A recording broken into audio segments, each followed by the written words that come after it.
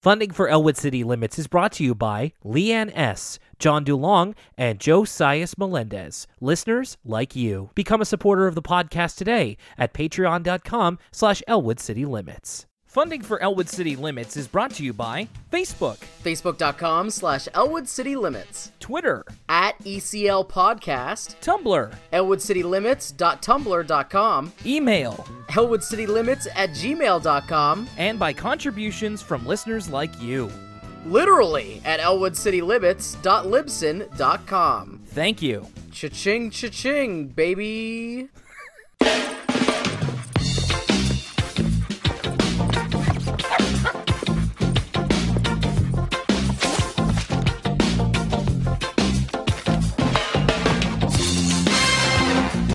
What was revealed as Michael Cohen's third client?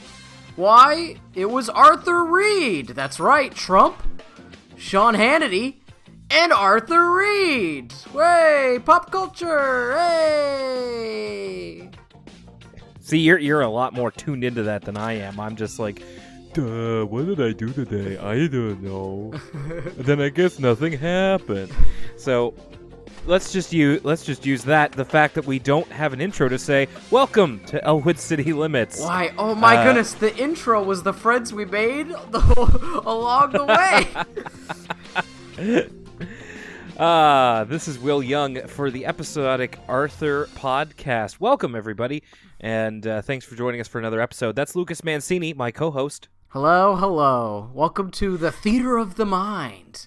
I'm glad that we were able to record this week, of course, as I'm always glad. I don't take any of our recording dates for granted anymore, especially now that we have that Patreon. Definitely don't want to let our paying listeners down. That's right. Much like the PBS television show Arthur, we do it for the viewers like you. And consider every episode we make a thanks to you. And speaking of people like other people, we have emails. Yeah, that's right. Before we get into today's Arthur episode, we've got a couple of emails to read from ElwoodCityLimits@gmail.com. So let's get over to the mailbag. This first one is from Leanne, who is, if I'm not mistaken, I believe that Leanne was actually our very first patron over on Patreon. I see what you're doing, Will. First patrons get first email. It's a little bit of patron preference. Hey, money well, as far as I'm concerned, money well spent. Let's hear this email. Did she send her email first? Am I picking her first because she's a patron? A little from column A, a little from column B. So, Leanne wanted to talk about a few things from our recent April Fool's episode, Cybermates. Great, awesome. Can't wait to jump right back in. We were talking about a certain singer from Quebec, and she wanted to point out, she laughed a little, I pronounced his name as Roche Voisine instead of Rock Voisine. The H is silent. It doesn't matter what his name is. That was a Dwayne The Rock Johnson joke. I wasn't trying to be mean, Leanne. You need to have the inflection in there if you're imitating. Otherwise, that I was like, ooh, that's a little spicy, a little too spicy for the pod. No, I didn't mean to be rude. I thank you for the correction, Leanne. I just wanted to say what The Rock does. And I mean, it makes sense. The Rock Voisine, so that's his name. Got it. It looks so much like it should be. Anyway, that's French pronunciation for you. Leanne also wants to ask a question. If you could choose to have dinner with someone, dead or alive, who would it be? Let's limit this to one person. Who would? So I think I know. For me, it would probably be Kevin Smith. Really interesting. You know what? For me, it'd probably be Jeff Gerstmann. Oh, that's a good one. You've taken a picture with That's right. one Jeff Gerstmann. You were very lucky. I've had a very brief conversation with him. I was quite starstruck at the time, so I could barely get any words out. But it's someone I'd love to pick the brain of. What would you guys have for dinner? Jeff probably like, I don't know, a pizza. Oh, but a very... he's pretty particular about his pizza, isn't he? As he's pretty particular about a lot of things. Yeah, I'd leave the choice of meal up to him. Yeah, Kevin Smith for me, just because he's a huge inspiration, and for me, there probably wouldn't be a podcast if there, an Elwood City Limits if it wasn't for Kevin Smith in a way. So, very much would like to meet him, and have dinner with him. Something involving mashed potatoes, perhaps. Leanne finishes with, also, I'm not sure you answered this before, but who would you want to see yourself be good friends with in the Arthur universe if you yourself were in the universe with them? So, who would be your best pal? Which Arthur character would be your best pal? See, a cop-out would be Bill Clinton or Art Garfunkel. But if I'm going to narrow it down a little bit, I would say... is his name Rattles? Rattles from the Tough Customers? Rattles, because I am I'm a rebel. I'm sort of a... You're a rebel? I'm a delinquent. So I would fit right in with Rattles. I mean, the obvious answer, again, is Buster. But I feel like it's a case where we're too alike, so we'd probably get on each other's nerves. So I'm going to go with the Rattles. Lucas Delinquent Mancini over here, spray painting walls and shoplifting. Exactly, that's me. Watch out for him. I was kind of thinking the same thing of, like, I initially want to be like, hey, probably Arthur, but... Arthur and I are far too similar, so I think that would just be the same thing. Like, especially because Arthur's been kind of annoying me lately on the show, so I don't think I would want to hang out with him too much. I think I want to say maybe Binky. I think maybe Binky and I could get along pretty well. But or we could just be way too different. It's hard to say. Oh, you know what? I would say Sue Ellen. I would really enjoy Sue Ellen's company. Yeah. Oh, okay. And I don't know. You've mentioned how much you're fond of Fern. Oh, yeah. No, as soon as you said her name, I just thought, I would absolutely want to be best friends with Fern. Leanne says, take care and happy spring if it ever decides to show up in the Maritimes, because it just can't stop snowing over here. I'm actually, it's been pretty mild lately. Today was yesterday was like the coldest day in a while, so... We're getting it here and there. You know what they say, Will? You don't like the weather in Nova Scotia, you wait 5 minutes. Thanks, Mom. See, all you Americans out there, that one's brand new for you. You never heard that one before. You're probably keeled over right now. Take that one on credit, or else Lucas Delinquent Mancini will come and TP your internet. They're like, man, goodness, this regional humor, it's hilarious. Thank you, Leanne, for that email. We also have another email from one Ursula Cat.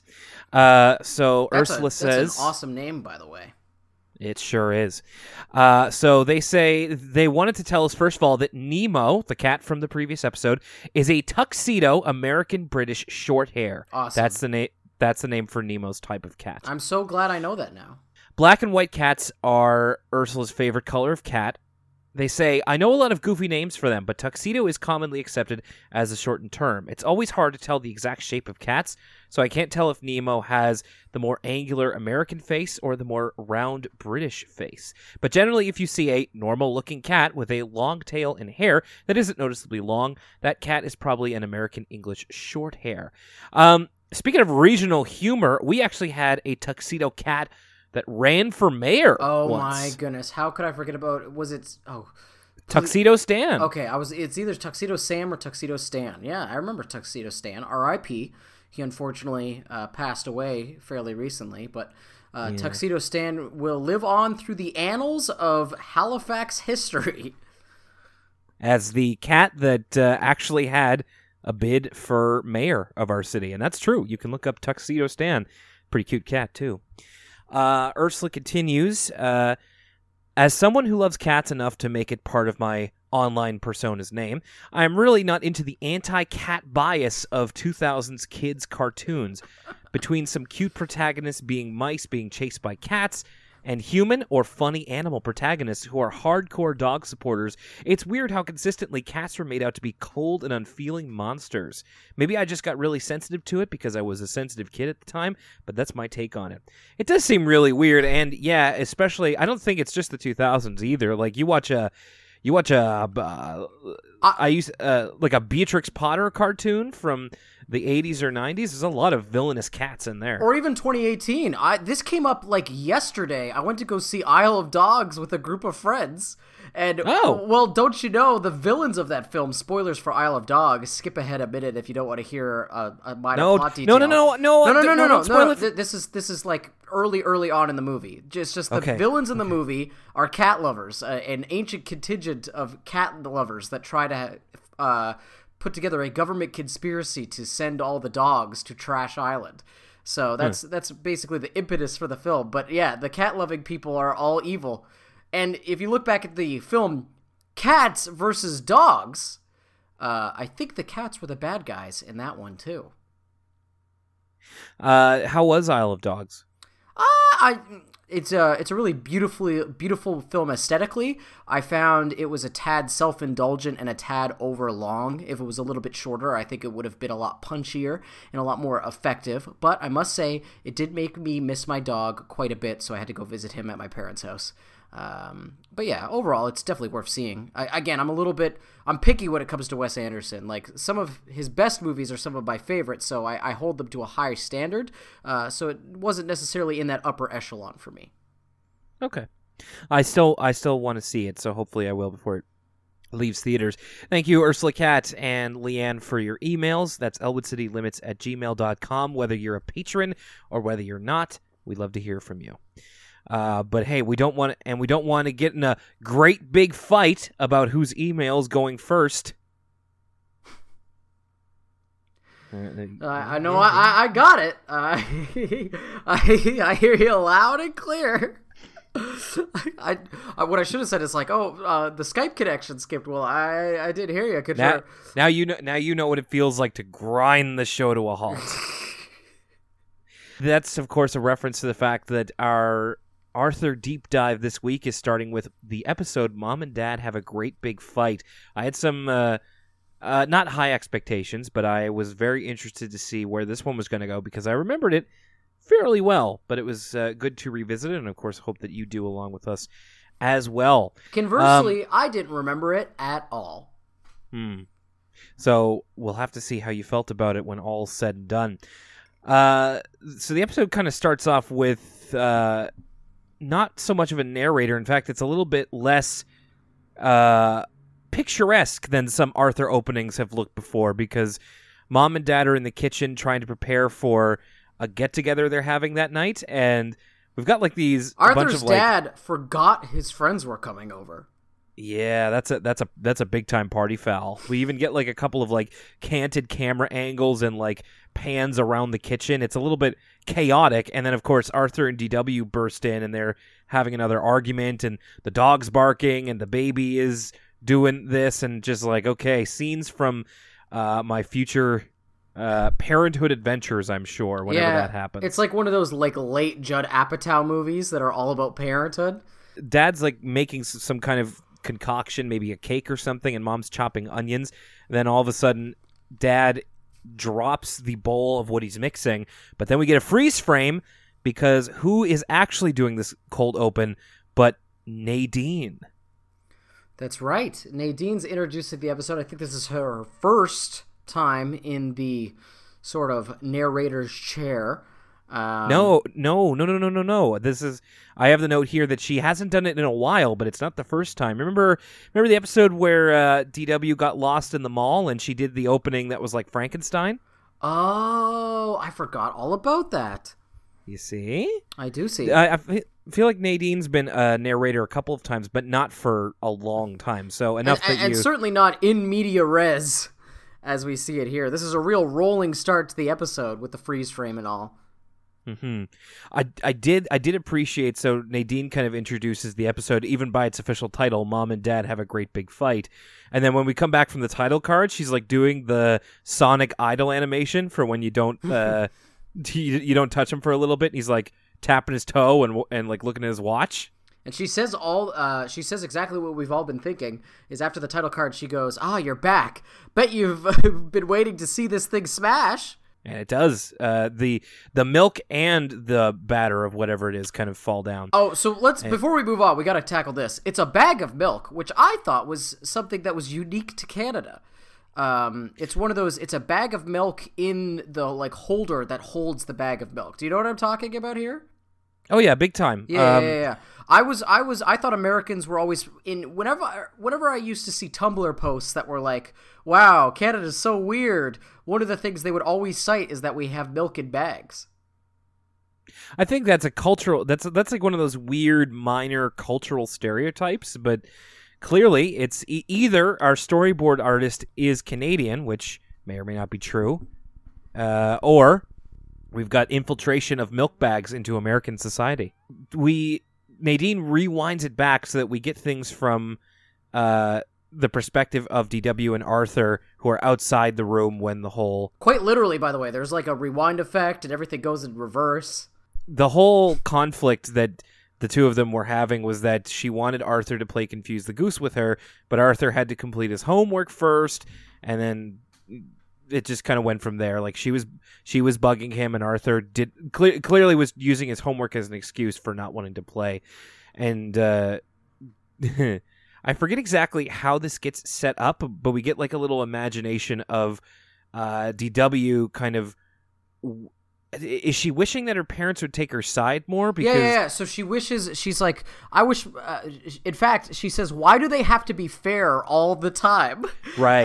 And then she kind of pontificates about what it would be like if they weren't fair. And then we get this bizarre sequence where Arthur talks like a spinach head, if you remember the spinach heads. And he has giant feet, like he's in the Rescue Heroes or something. And which, again, they never address why his feet are huge in DW's imagination. I'm not sure what that's supposed to mean or represent, but he's just sort of kind of a slobbering idiot. And he's like, I don't want to play homework. I don't want to play with DW. And DW's parents totally take her side. And they were like, what's more important, homework or the happiness of a little girl? And then Arthur responds with, is that a trick question?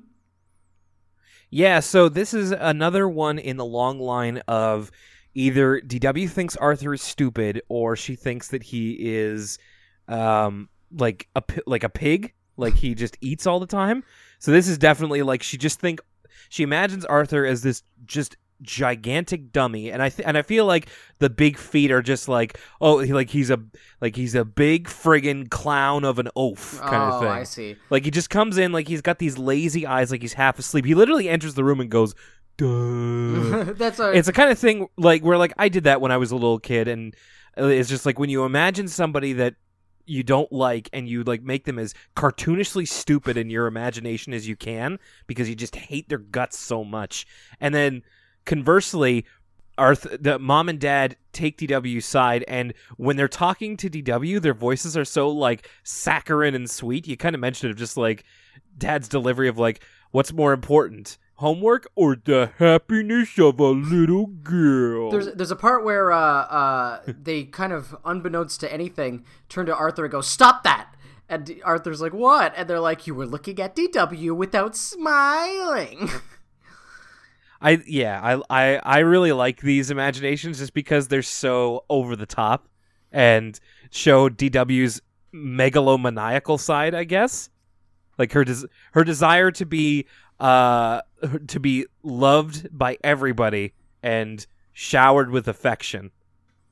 And it's very childish, but also in a way very relatable as well. So I really enjoyed this. DW is playing Confuse the Goose with Nadine, which we actually get a funny explanation for in a little bit, and then she hears. By the way, is this the first actual appearance of Confuse the Goose? No, dude. We've seen Confuse the Goose a few times. I know we've seen the box, but have we seen it being played with the flippers and the ball and everything? Yeah, I think so. In the episode where the rainy day episode, I think DW was playing Confuse the Goose. We saw what it looked like. Oh, okay. Hey, if that's the case, great consistency. Oh yeah, Confuse the Goose is a staple by this point. So DW hears the things fall on the ground, and then she kind of hears Mom and Dad's quote-unquote great big fight, but it's really, for you and I, it's not really a fight. They're just both... It's actually pretty realistic. Like, they're both kind of flustered keyed up a little bit. Yeah, they're frustrated, and their tone of voice is kind of annoyed and a little aggressive, but they're not fighting with each other. They're just kind of trying to handle the situation and, like I said, kind of keyed up. So a little kind of realistic. They're not like screaming at each other or anything like that. And I also, speaking of realism, DW, when she refers to the fight, like when she hears it herself and when she kind of relates it back to Arthur, she doesn't hear the fight. Like, she doesn't hear the actual words. She just kind of hears the raised voices between Mom and Dad, and it really scares her. Again, I appreciate that they didn't actually make it like some sort of cartoonish, like, all-out insult fest, sort of like Arthur and DW have later on in the episode. I like that it's just, sometimes things get a little tense, especially when you're planning to have people over, and so they just kind of raise their voices a little bit, or you could tell they're both kind of at the end of their rope emotionally, and so I liked that detail. The way they... The way they handle this sort of serious topic of parents getting in a fight, they do it really well, and they handle it with respect.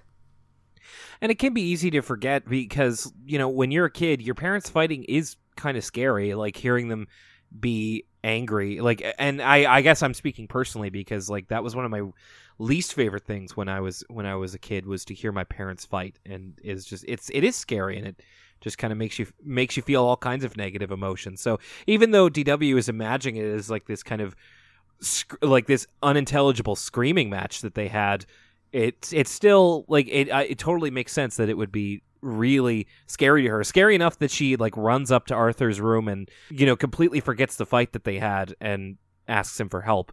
And we get like a flashback of, again, her just kind of hearing this weird garbled speech of the two of them arguing with each other, but none of the actual content. And we see her playing with Nadine, and Arthur says, "Hey, wait a minute. If you could play Confuse the Goose with Nadine, why did you even need me?"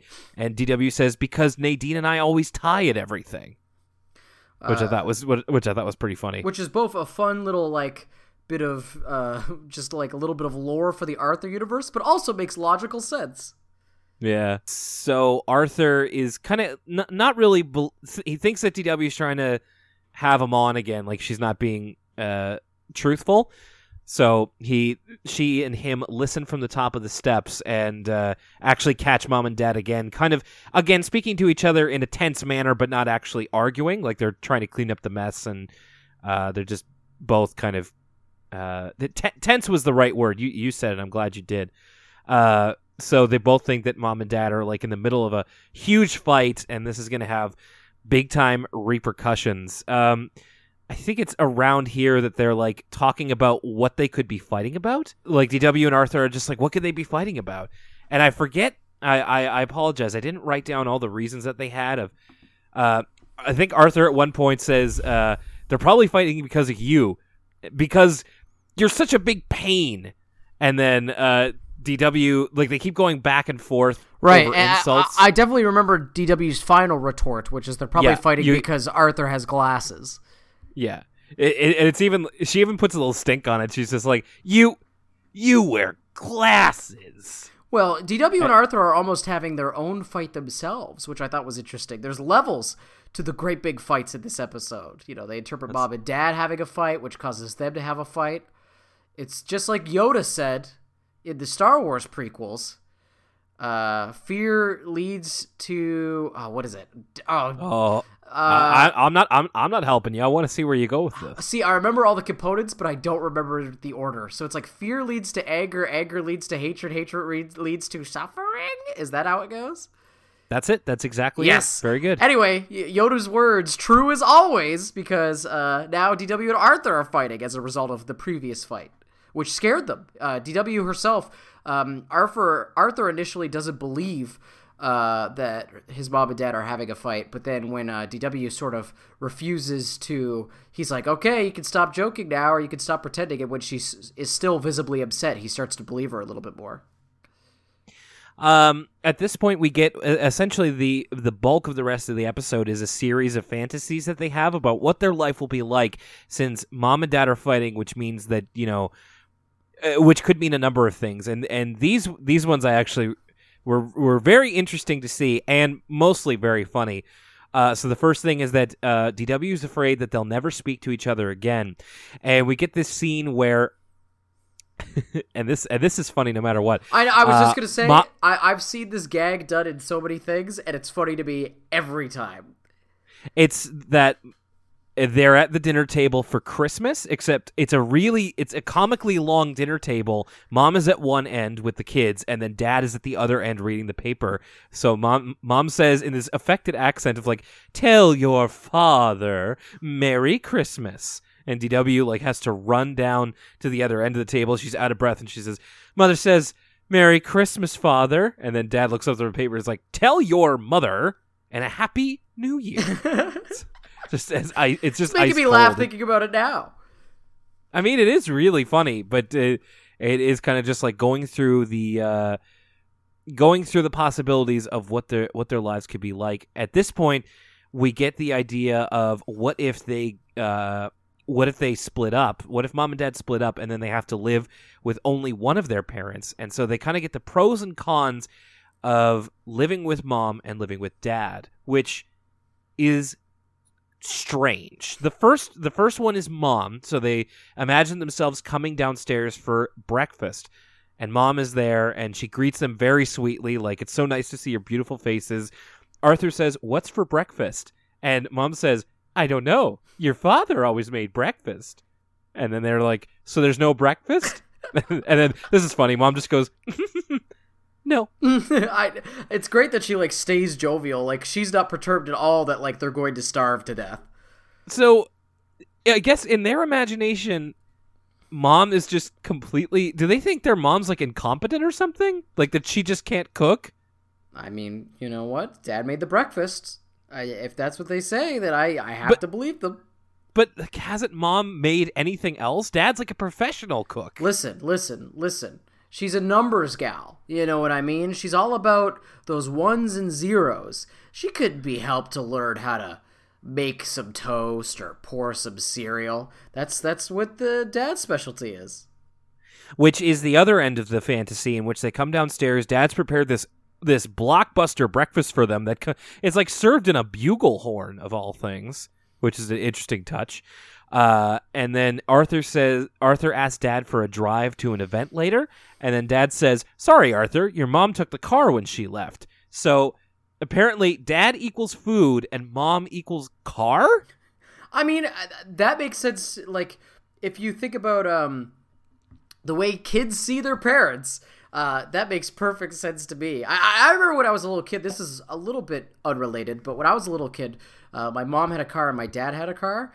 But for some reason, and this is something I don't actually remember, my parents just have told me that later on, for some reason, when mom drove dad's car, I would freak out as a child. I'd be like, "You can't do that. It's dad's car.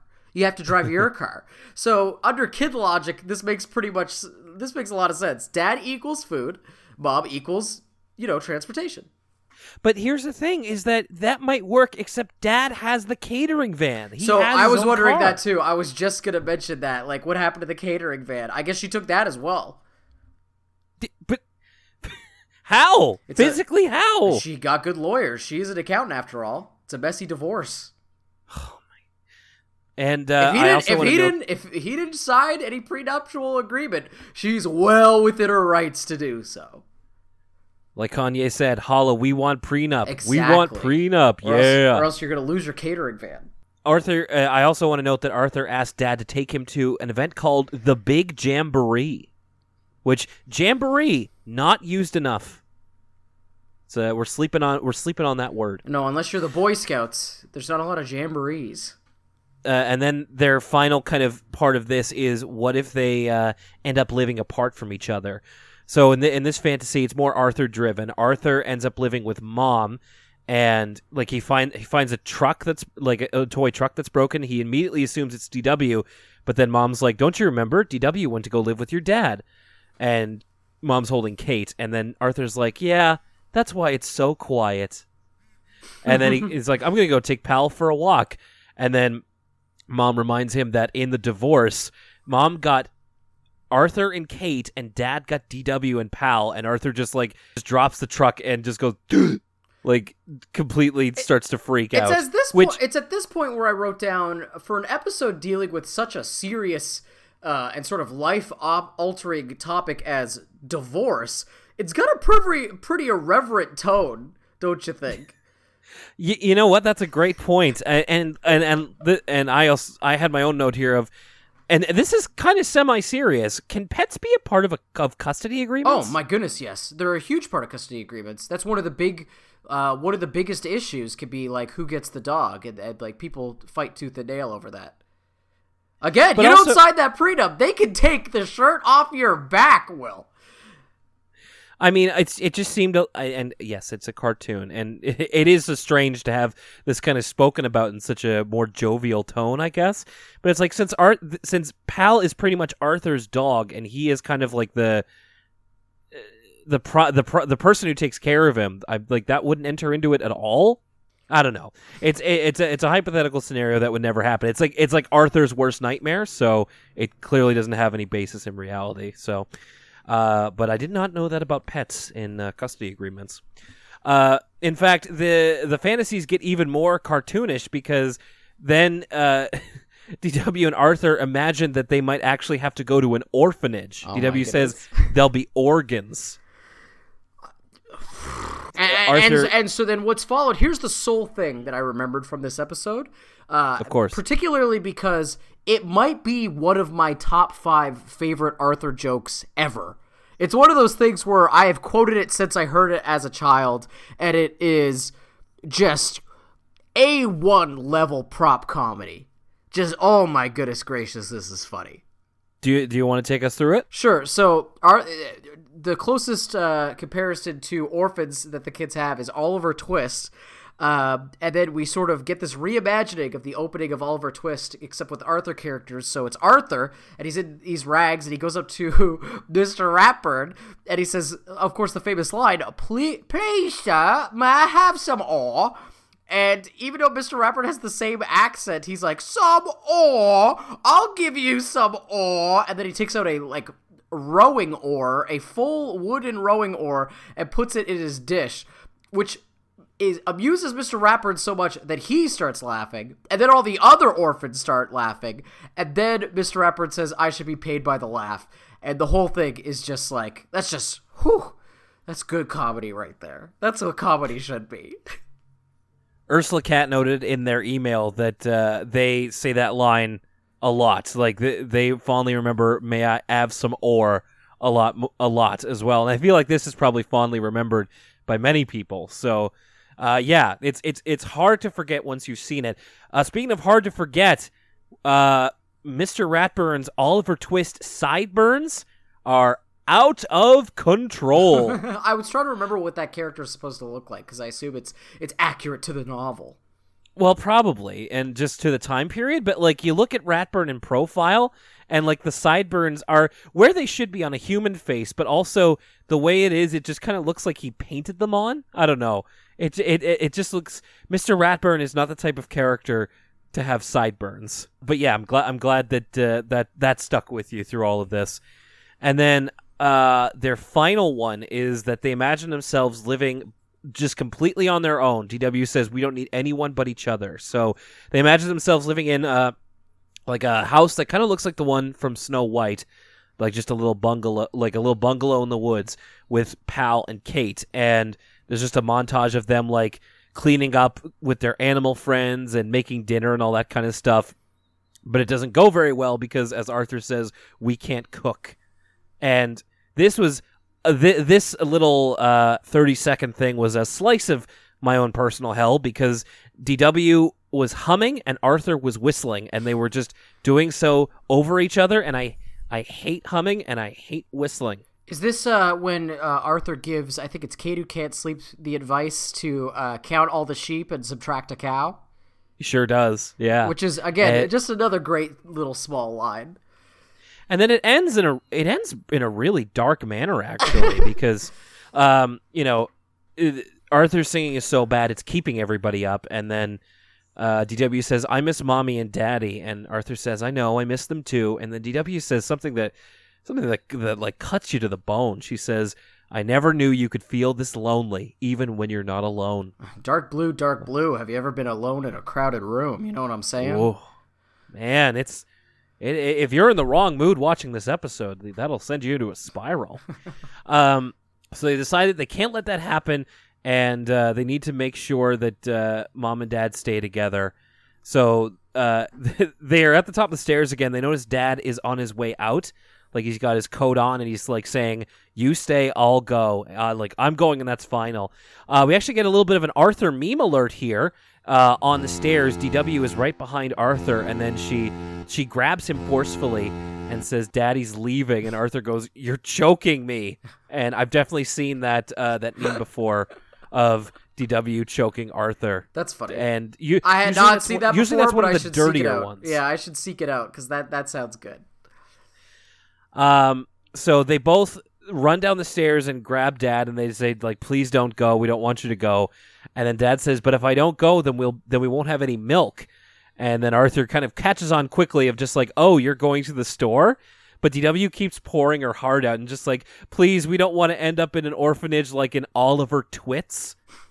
She once again reiterates that there'll be organs. It's like, we don't want, like, you and Mommy don't really hate each other. And what's great here is that, like, she's making this huge impassioned speech for him not to leave, and Arthur, who has caught on what's happened at this point, is making, like, the cut motion. Like, he's also like, talking. Stop.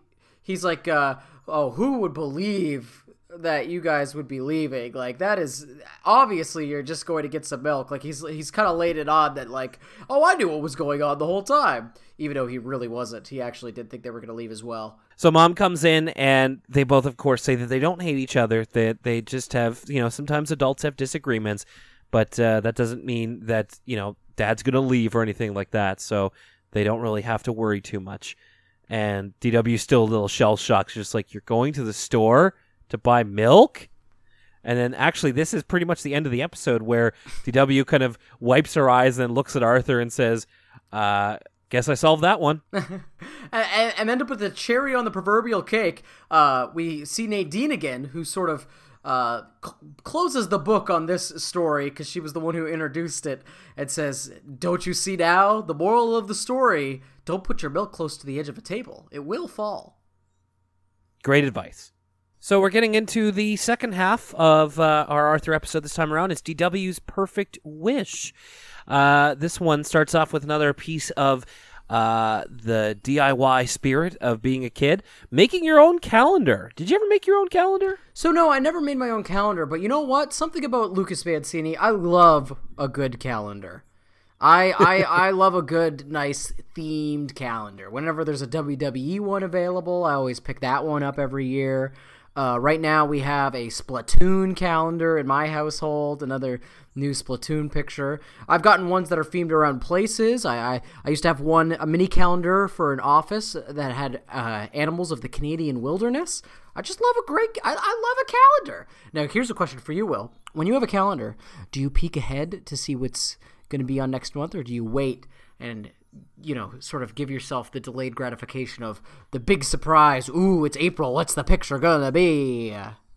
No, I always have to look ahead, and they usually have the charts on the back because I have to see who's going to be in my birth month of August. Oh, see, I just wait till the month of, and that's how I figure it out. No, I have no self-control, so I can't do that. I can't just spend 8 months wondering who's going to be in the month of August. Before we get any emails, before we get any messages, yes, we did miss DW's birthday, March the 1st. So happy belated birthday to DW. Sorry that we missed it. Arthur is making a Bionic Bunny themed calendar that he's making the illustrations of himself. I believe the February one is a giant heart that destroys buildings and makes everybody fall in love, which is apparently the epitome of evil. That's according to Arthur. Arthur remarks, he's like, evil. But however, once Arthur gets into March and Bionic Bunny has a huge cake for DW's birthday, he realizes that DW hasn't been very vocal about her birthday this year, which is unusual because she is usually very, very upfront about how much she looks forward to her birthday. We get like a couple of instances of her bringing it up out of thin air, and she has a genius setup where where they're just eating breakfast at the table. The DW says, "Speaking of birthdays," and Arthur says, "Who's speaking of birthdays?" DW says, "Nobody, but now that you mention it, mine's coming up." Oh, brother, that is the best. Yeah, DW treats her birthday like I do. Everybody's gonna know about it. And no offense to Lucas Mancini Day, but DW Day has a bit more of a pop to it. Mm. So we're gonna have to keep that one in mind: Lucas Mancini Day and DW Day, and then Will Young Day, I suppose. But I don't want to infringe on the gimmick. We'll have to think of something else for me. Then Arthur goes to DW's room to check on her, and she seems very hostile to the idea of it being her birthday today, and in fact throws her My Fluffy Unicorn doll at him. And in fact, this is the cold open, and the cold open actually, the episode picks up right where the cold open leaves off, where like Arthur enters DW's room again after she told him to leave her alone, and then she's still very adamant of just like, please leave me alone. And then Arthur's like, what's bothering you? And there's a great one here where DW we lean in close to DW's face, and she asks Arthur, "Do you really want to know what's wrong? Do you think you really want to know?" And Arthur's like, yeah. And DW's like, okay, just checking. But there's on the "Do you really want to know?" we get like shading over DW's face. She gets real serious. It's pretty funny. DW's delivery in this episode really is the star of the show. Like, there is so many good lines from her, basically explaining the situation. That's a great observation. DW is the star of the show, which her name's on the episode title, so you would think that she would be. But yeah, this is a real smash performance from her. I dare say it might be the best part of the episode, but we'll get into it. So DW takes us back to a couple of days ago. I believe it's 3 days ago when she asked Dad to make her just a normal cake with what was it? A normal white cake, I think. I don't think she even specifies. I think she says like a normal cake, nothing crazy. And then Arthur's dad's like, "Oh, don't you want to try my Aloha Coconut Blizzard cake?" Which actually, the way he describes it, Will, it's not actually, because I know Arthur likes to play around and put some gross stuff together. Oh, my, super gross bulgogi beef a shrimp cake or whatever. But no, the Aloha Coconut Blizzard cake sounds pretty darn good. Well, you took away one of my notes. I was going to ask you if you would have it, and you know what? I'm not surprised because that is fairly normal as far as things go. It's just like he mentions peach and banana pectin filling, which doesn't sound too bad if you're a fan of fruit and cake. I'm not, but I know that such people exist. I also like the DW, like she has a list of things that she says for Dad not to put in the cake, like no this, no that, no gushy red layers. She specifically has to say no lamb. So Dad must have a lamb cake under his belt or something. So DW, at this point, still very jazzed about her birthday. She's talking about it with Emily, but and in fact, Confuse the Goose makes another appearance here. She and Emily playing Confuse the Goose, and Emily gets really friggin' serious when they're talking about turning 5. Like, they're just playing a game. DW's like, Emily's like, "You're going to be turning 5 years old." DW's like, "Yeah. Anyway, about my cake." And then Emily like puts her hand on the goose and then she says, "DW, listen to me," and goes into this whole monologue about how important turning 5 is and how she won't be a little kid anymore. It was like, it was a serious turn. Well, she's having a what is it, how many times can 5 go into 100? 20? Yes. She's having a 20th life crisis.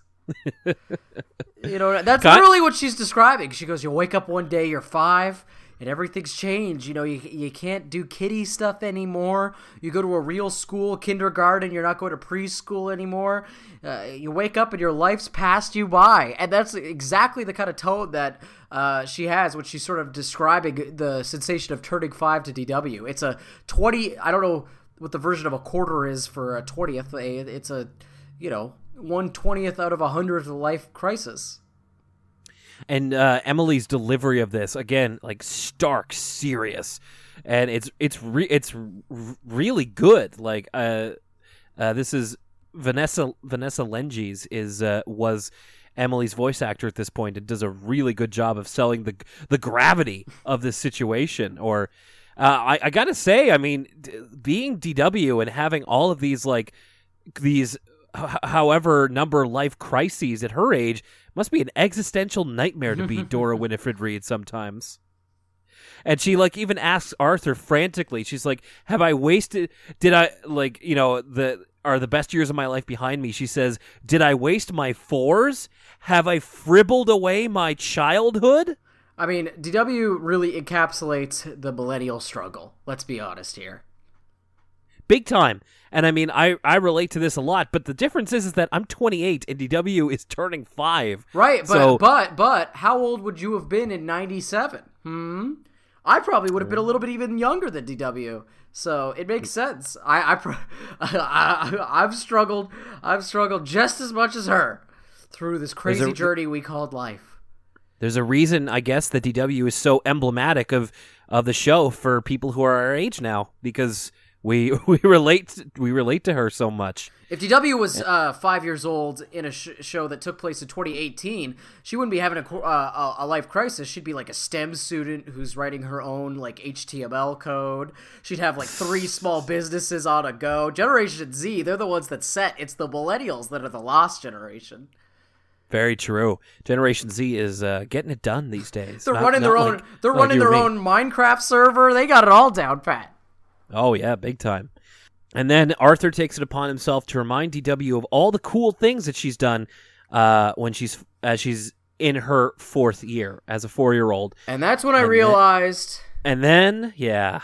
It's a clip show episode. Secret clip show. It's like I was jolted awake and terrified at my computer screen as if I was watching a screamer. I was like, oh no, it's a clip show. So, here's a question. Do TV shows do clip shows anymore? Because clip shows were a thing around the time that this would have been airing, like the 80s and the 90s and stuff like that. But do modern shows do clip shows anymore? I mean, the only one I can think of is... The only one I can think of is Community, but the whole thing with that episode was that it was clips from episodes that never happened. So that was the joke. I mean, come on. What else is there to talk about when you're stuck in an elevator with your friends? But your past adventures. I just feel like that's a relic of old TV, is that I don't think that TV shows do clip shows anymore, just because it is so nakedly obvious, or at least it seems to be, that it's like a grab for time of we don't have anything, so let's just make an episode where they talk about the other shows and we don't have to film as much, we don't have to draw as much, all that kind of stuff. So well, Will, I can tell you one medium that certainly still does clip shows. As an avid anime watcher myself, they are rife with clip shows even in 2018. That's usually the halfway point of a season of anime, right? Or just any waypoint. We ran out of budget point. With the manga got ahead of us point. Another good sort of subversion of clip shows. You mentioned the Community episode. I always really liked the episode of Clerks, the animated series. I think it's the second episode where they sort of do their take on clip shows. Yeah, where they're stuck in the freezer. Yeah, they're stuck in the freezer. And then they keep cutting back to earlier parts of the episode. like Silent Bob breaks him out of the freezer with the crowbar, and they're just like, remember when Silent Bob broke us out of here with the crowbar, and then just flashes back to the exact same thing. Good one. I like that too. Clerks the animated series, pretty good. Oh my god, criminally underrated. Absolutely, and I think you might able to still find all 6 episodes on YouTube. So check it out. Yeah, so we get over 3 minutes of clip footage. So, a typical Arthur story is about 11 minutes. So this is, 30% of the episode is just clips from other episodes. So yeah, we just get a bunch of them. You've seen it all before. It's a clip show. I will say that so Arthur mentioned, like, they mentioned a lot of like famous DW moments, like her trying to trick the Tooth Fairy, the fire drill, DW getting socked in the face by the Tibbles. And then DW has this amazing line where she goes, "These are the golden memories of my childhood. A buck, a fire drill, and a fat lip." And just her delivery is so on point. Yeah, and I mean there is a little bit of commentary here and there with the scenes. There's actually a scene that wasn't in Arthur Meets Mr. Rogers. It's specially animated for this. It's of Mr. Rogers singing DW a lullaby, which I wrote down. That's going to be a memory that will pay off when DW is our age. Like, can you imagine meeting somebody and just being like, "Yeah, Mr. Rogers came over to my house one time and he sang me a lullaby." I would want that person to be my best friend immediately. She could be interviewed in that documentary that's coming out soon. That's right. Oh, can't wait for that. Can't wait to cry myself stupid at that movie. So essentially, we get all these clips, and DW eventually comes around to the fact that she did have a great year as a 4-year-old, and that she wants to be the world's coolest 5-year-old. And she thanks Arthur for helping her realize how great she is. Which I'll just say, DW can be the world's coolest 5-year-old, but in 2021, my niece is going to take that title handily. That's right, and she'll have her own startup company that, is in like an app or something that gets a drone to take out your compost or something, and she'll be drowning in Bitcoin from the profits. And we get back to the actual, like, the wraparound of the episode, the wraparound, the clip show, and DW goes downstairs, and it turns out that everybody's been waiting for her down there because they're going to have a surprise party for her. And DW needs to think of the perfect wish to make when she blows out the candles. And so she takes suggestions from the crowd, which is, her family and Grandma Thora. Arthur's dad has a suggestion right off my own heart. It's something I wish for many a birthday, which is a new pair of sneakers. She's like, about to blow out the candles. She's like, "Yo, it's Yeezy season. Let's go. I need those 350s. Yo, I wish for those Air Max 97s. You know the ones I'm talking about." I feel like that might have been a bit of a leading question. Objection, prosecution, leading the witness, because I feel like Dad probably got DW new sneakers, and just like, here's a wish that will definitely come true if she asks for it. Unlike a pony, which they try and get. She says, "Well, I'll just wish for a pony," and Arthur's dad does a great job of like just not. He's like, I highly recommend you don't do that. I do not think that will come true. It won't come true. Trust me. Yeah, I like that line a lot. Mom also says in true mom fashion, "Why don't you wish for a happy year?" And DW says, "Mommy, there has to be something in it for me." Again, nothing. Those selfish millennials. Speaking of selfish, Arthur's getting unhinged at this point. DW's indecision's driving him crazy. He's like, "I'm not going to eat cake with wax on it." And then there's this great like part where he goes, "Look, Kate's starving." Hard cut to Kate, and she's just like kind of happy and giggling. Yeah, and then Grandma Thora finally helps DW to realize her wish, because we actually cut back to when Grandma Thora had her birthday once upon a restaurant, and she wished that that Arthur and DW would be happy and all this kind of stuff. And we get a very cute line here that made me go aw, which is DW gives Grandma a hug and says, "Who else but Grandma would give up her own wish for us?" Very, very cute.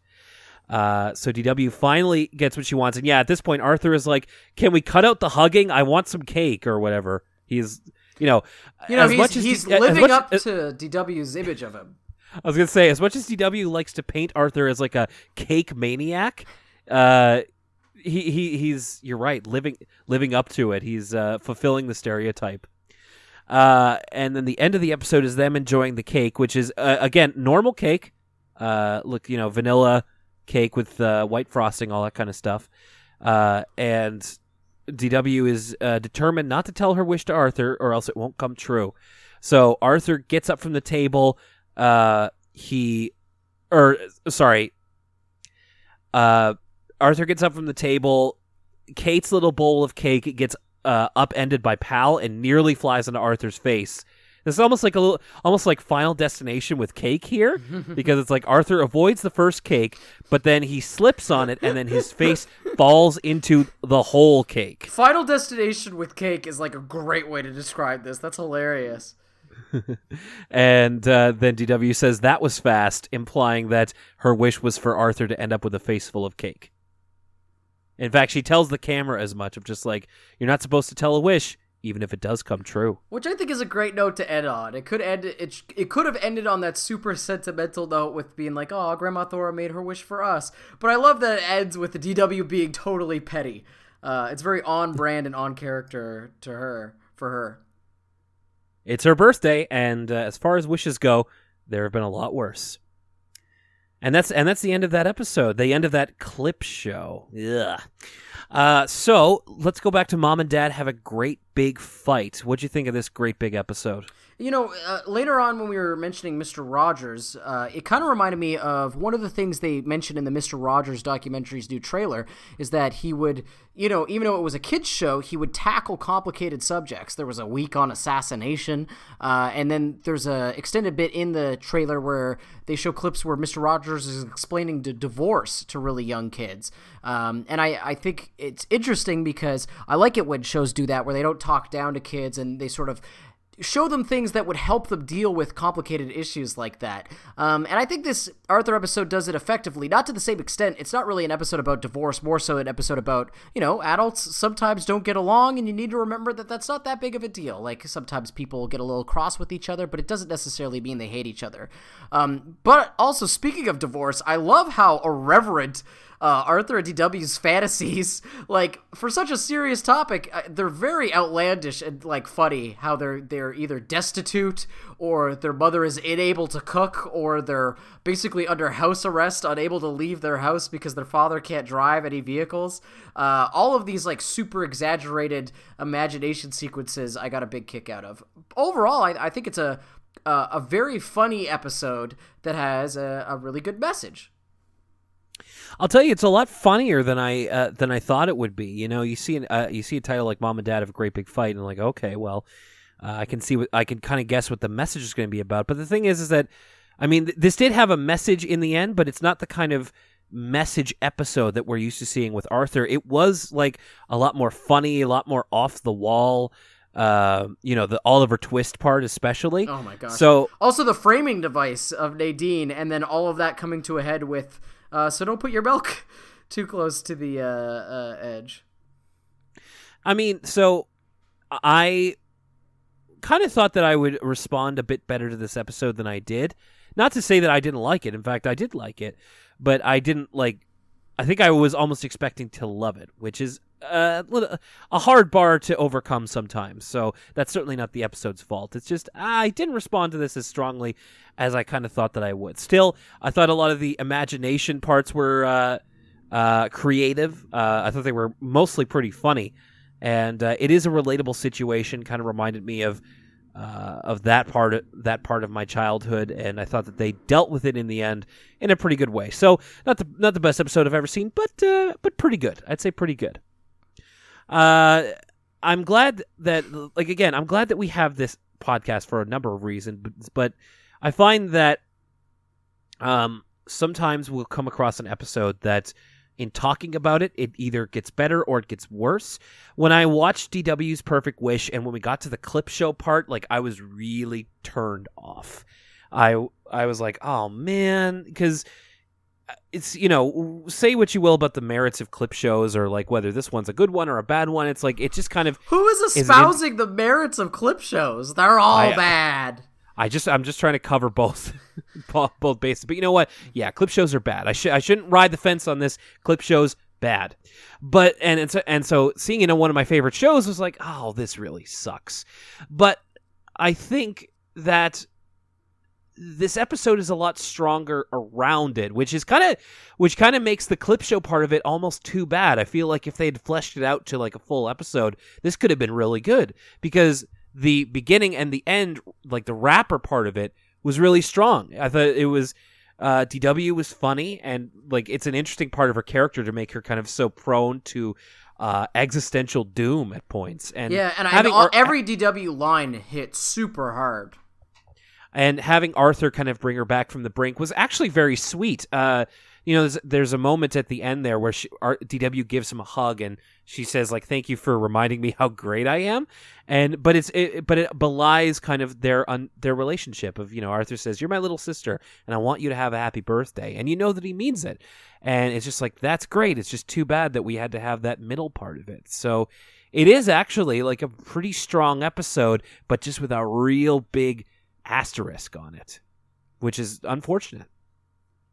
Yeah, I mean, I for me, this is as close to a hard pass as I'll say with any Arthur episode. Usually, I'll say I either recommend an episode, or it was kind of middling, or maybe every once in a while episodes outright bad, but I couldn't really recommend this episode to anybody, especially if you, much like us, have seen all the previous episodes. I could see this being entertaining if you hadn't, but if I had the ability to skip this episode altogether, I would, and I don't even think the framing device is worth trudging through the clip show parts. I will say, again, some of my favorite DW lines in this episode, but even the ending, like the end sequence of her trying to pick her wish, I thought like the joke went on just a few beats too long, and I was like there was just a few too many suggestions, and I was like, why do I care about this witch thing? Like, the episode's like already reached its climax. Like, DW doesn't feel bad about aging anymore, and I just had to watch a clip show. Like, I don't know. This episode left a bad taste in my mouth, and so I'd say this one is as close as a hard pass as I could say. I don't blame you for feeling that way at all, and yeah, especially like when you consider like it's a clip show, when they kind of faff around at the end and they're just like basically killing time, just like. It's like you spent all this time on clip shows, and now you're like you're just what am I trying to say? You're like stretching this out. Like, no, like just get on with it, okay? So I completely understand your feelings. I'm a little. I'd say it's worth a watch, but if you skip like the middle 6 minutes or something, but if you feel as negatively towards clip shows as Lucas does, which you are definitely in your right to feel that way, proceed with caution, or don't proceed at all, especially if you've been following along with us. Okay, well, that's another Arthur episode in the books, as the end of Season 3 is upon us real soon. And before we get to the final episode of Season 3, don't forget to keep it coming. On all social media aspects, we want to hear from you and what you think of Arthur, what you think of us, and what you think in general. Facebook.com/Elwood City Limits. Follow us on Twitter @ECL Podcast. ElwoodCityLimits.tumblr.com. Send in your asks, anonymous or otherwise. Send in emails like Leanne and Ursula Katz at ElwoodCityLimits@gmail.com. And of course, you can find us on Apple Music, Apple Podcasts, I should say, on Google Play, and our website, ElwoodCityLimits.libsyn.com, LIBSYN. And there's ElwoodCityLimits.patreon.com if you would like to be in the show, if you'd like to have your name in the show. And we've also been talking about some other Patreon exclusive rewards that we may be offering coming up on a week where you might be expecting not to hear us at all. So stay tuned for that. And I can tell you this, if you're a patron, we really appreciate it. All right, next time, Lucas, you and I talk, it's going to be the final episode of Season 3. And then after that, it's going to be... so this has been a 15-episode season, I believe. And then after this, it's 10-episode seasons, pretty much the rest of the show. So we're going to be making our way through them. The seasons are just flying by at this point. That's right, and it's always a breeze when we're talking about Arthur. Next week, we're talking Arthur and DW clean up, and the long, dull winter. We're just coming out of a long, dull winter ourselves. I thought maybe this was the... I don't think this is the snowstorm episode that you love so much, but I don't think we're too far away from that at this point. For Elwood City Limits, we will see you next time when we see ya as we close out Season 3. And that means, of course, that our Top 5 episode for Season 3 will not be far behind, so keep your ears out for that as well. Will Young here saying goodbye, and Lucas Mancini saying, hey guys, this is usually the part of the show where I repeat a quote from the episode that's funny, but this is my chance. I'm going to give my predictions for the NBA Finals. Okay, it's playoff basketball season, so I think on the Eastern Conference Final, it's going to be the Philadelphia 76ers and the Toronto Raptors, and I think in the Western Conference, it's going to be the Rockets and the Warriors. Who's going to be in the final? I can't make that prediction until I know if Steph Curry's going to be okay, but yeah, you could take that to the bank. Just tell him Lucas Thomas sent you, and that he knows what's going on with the NBA Finals. See you next time.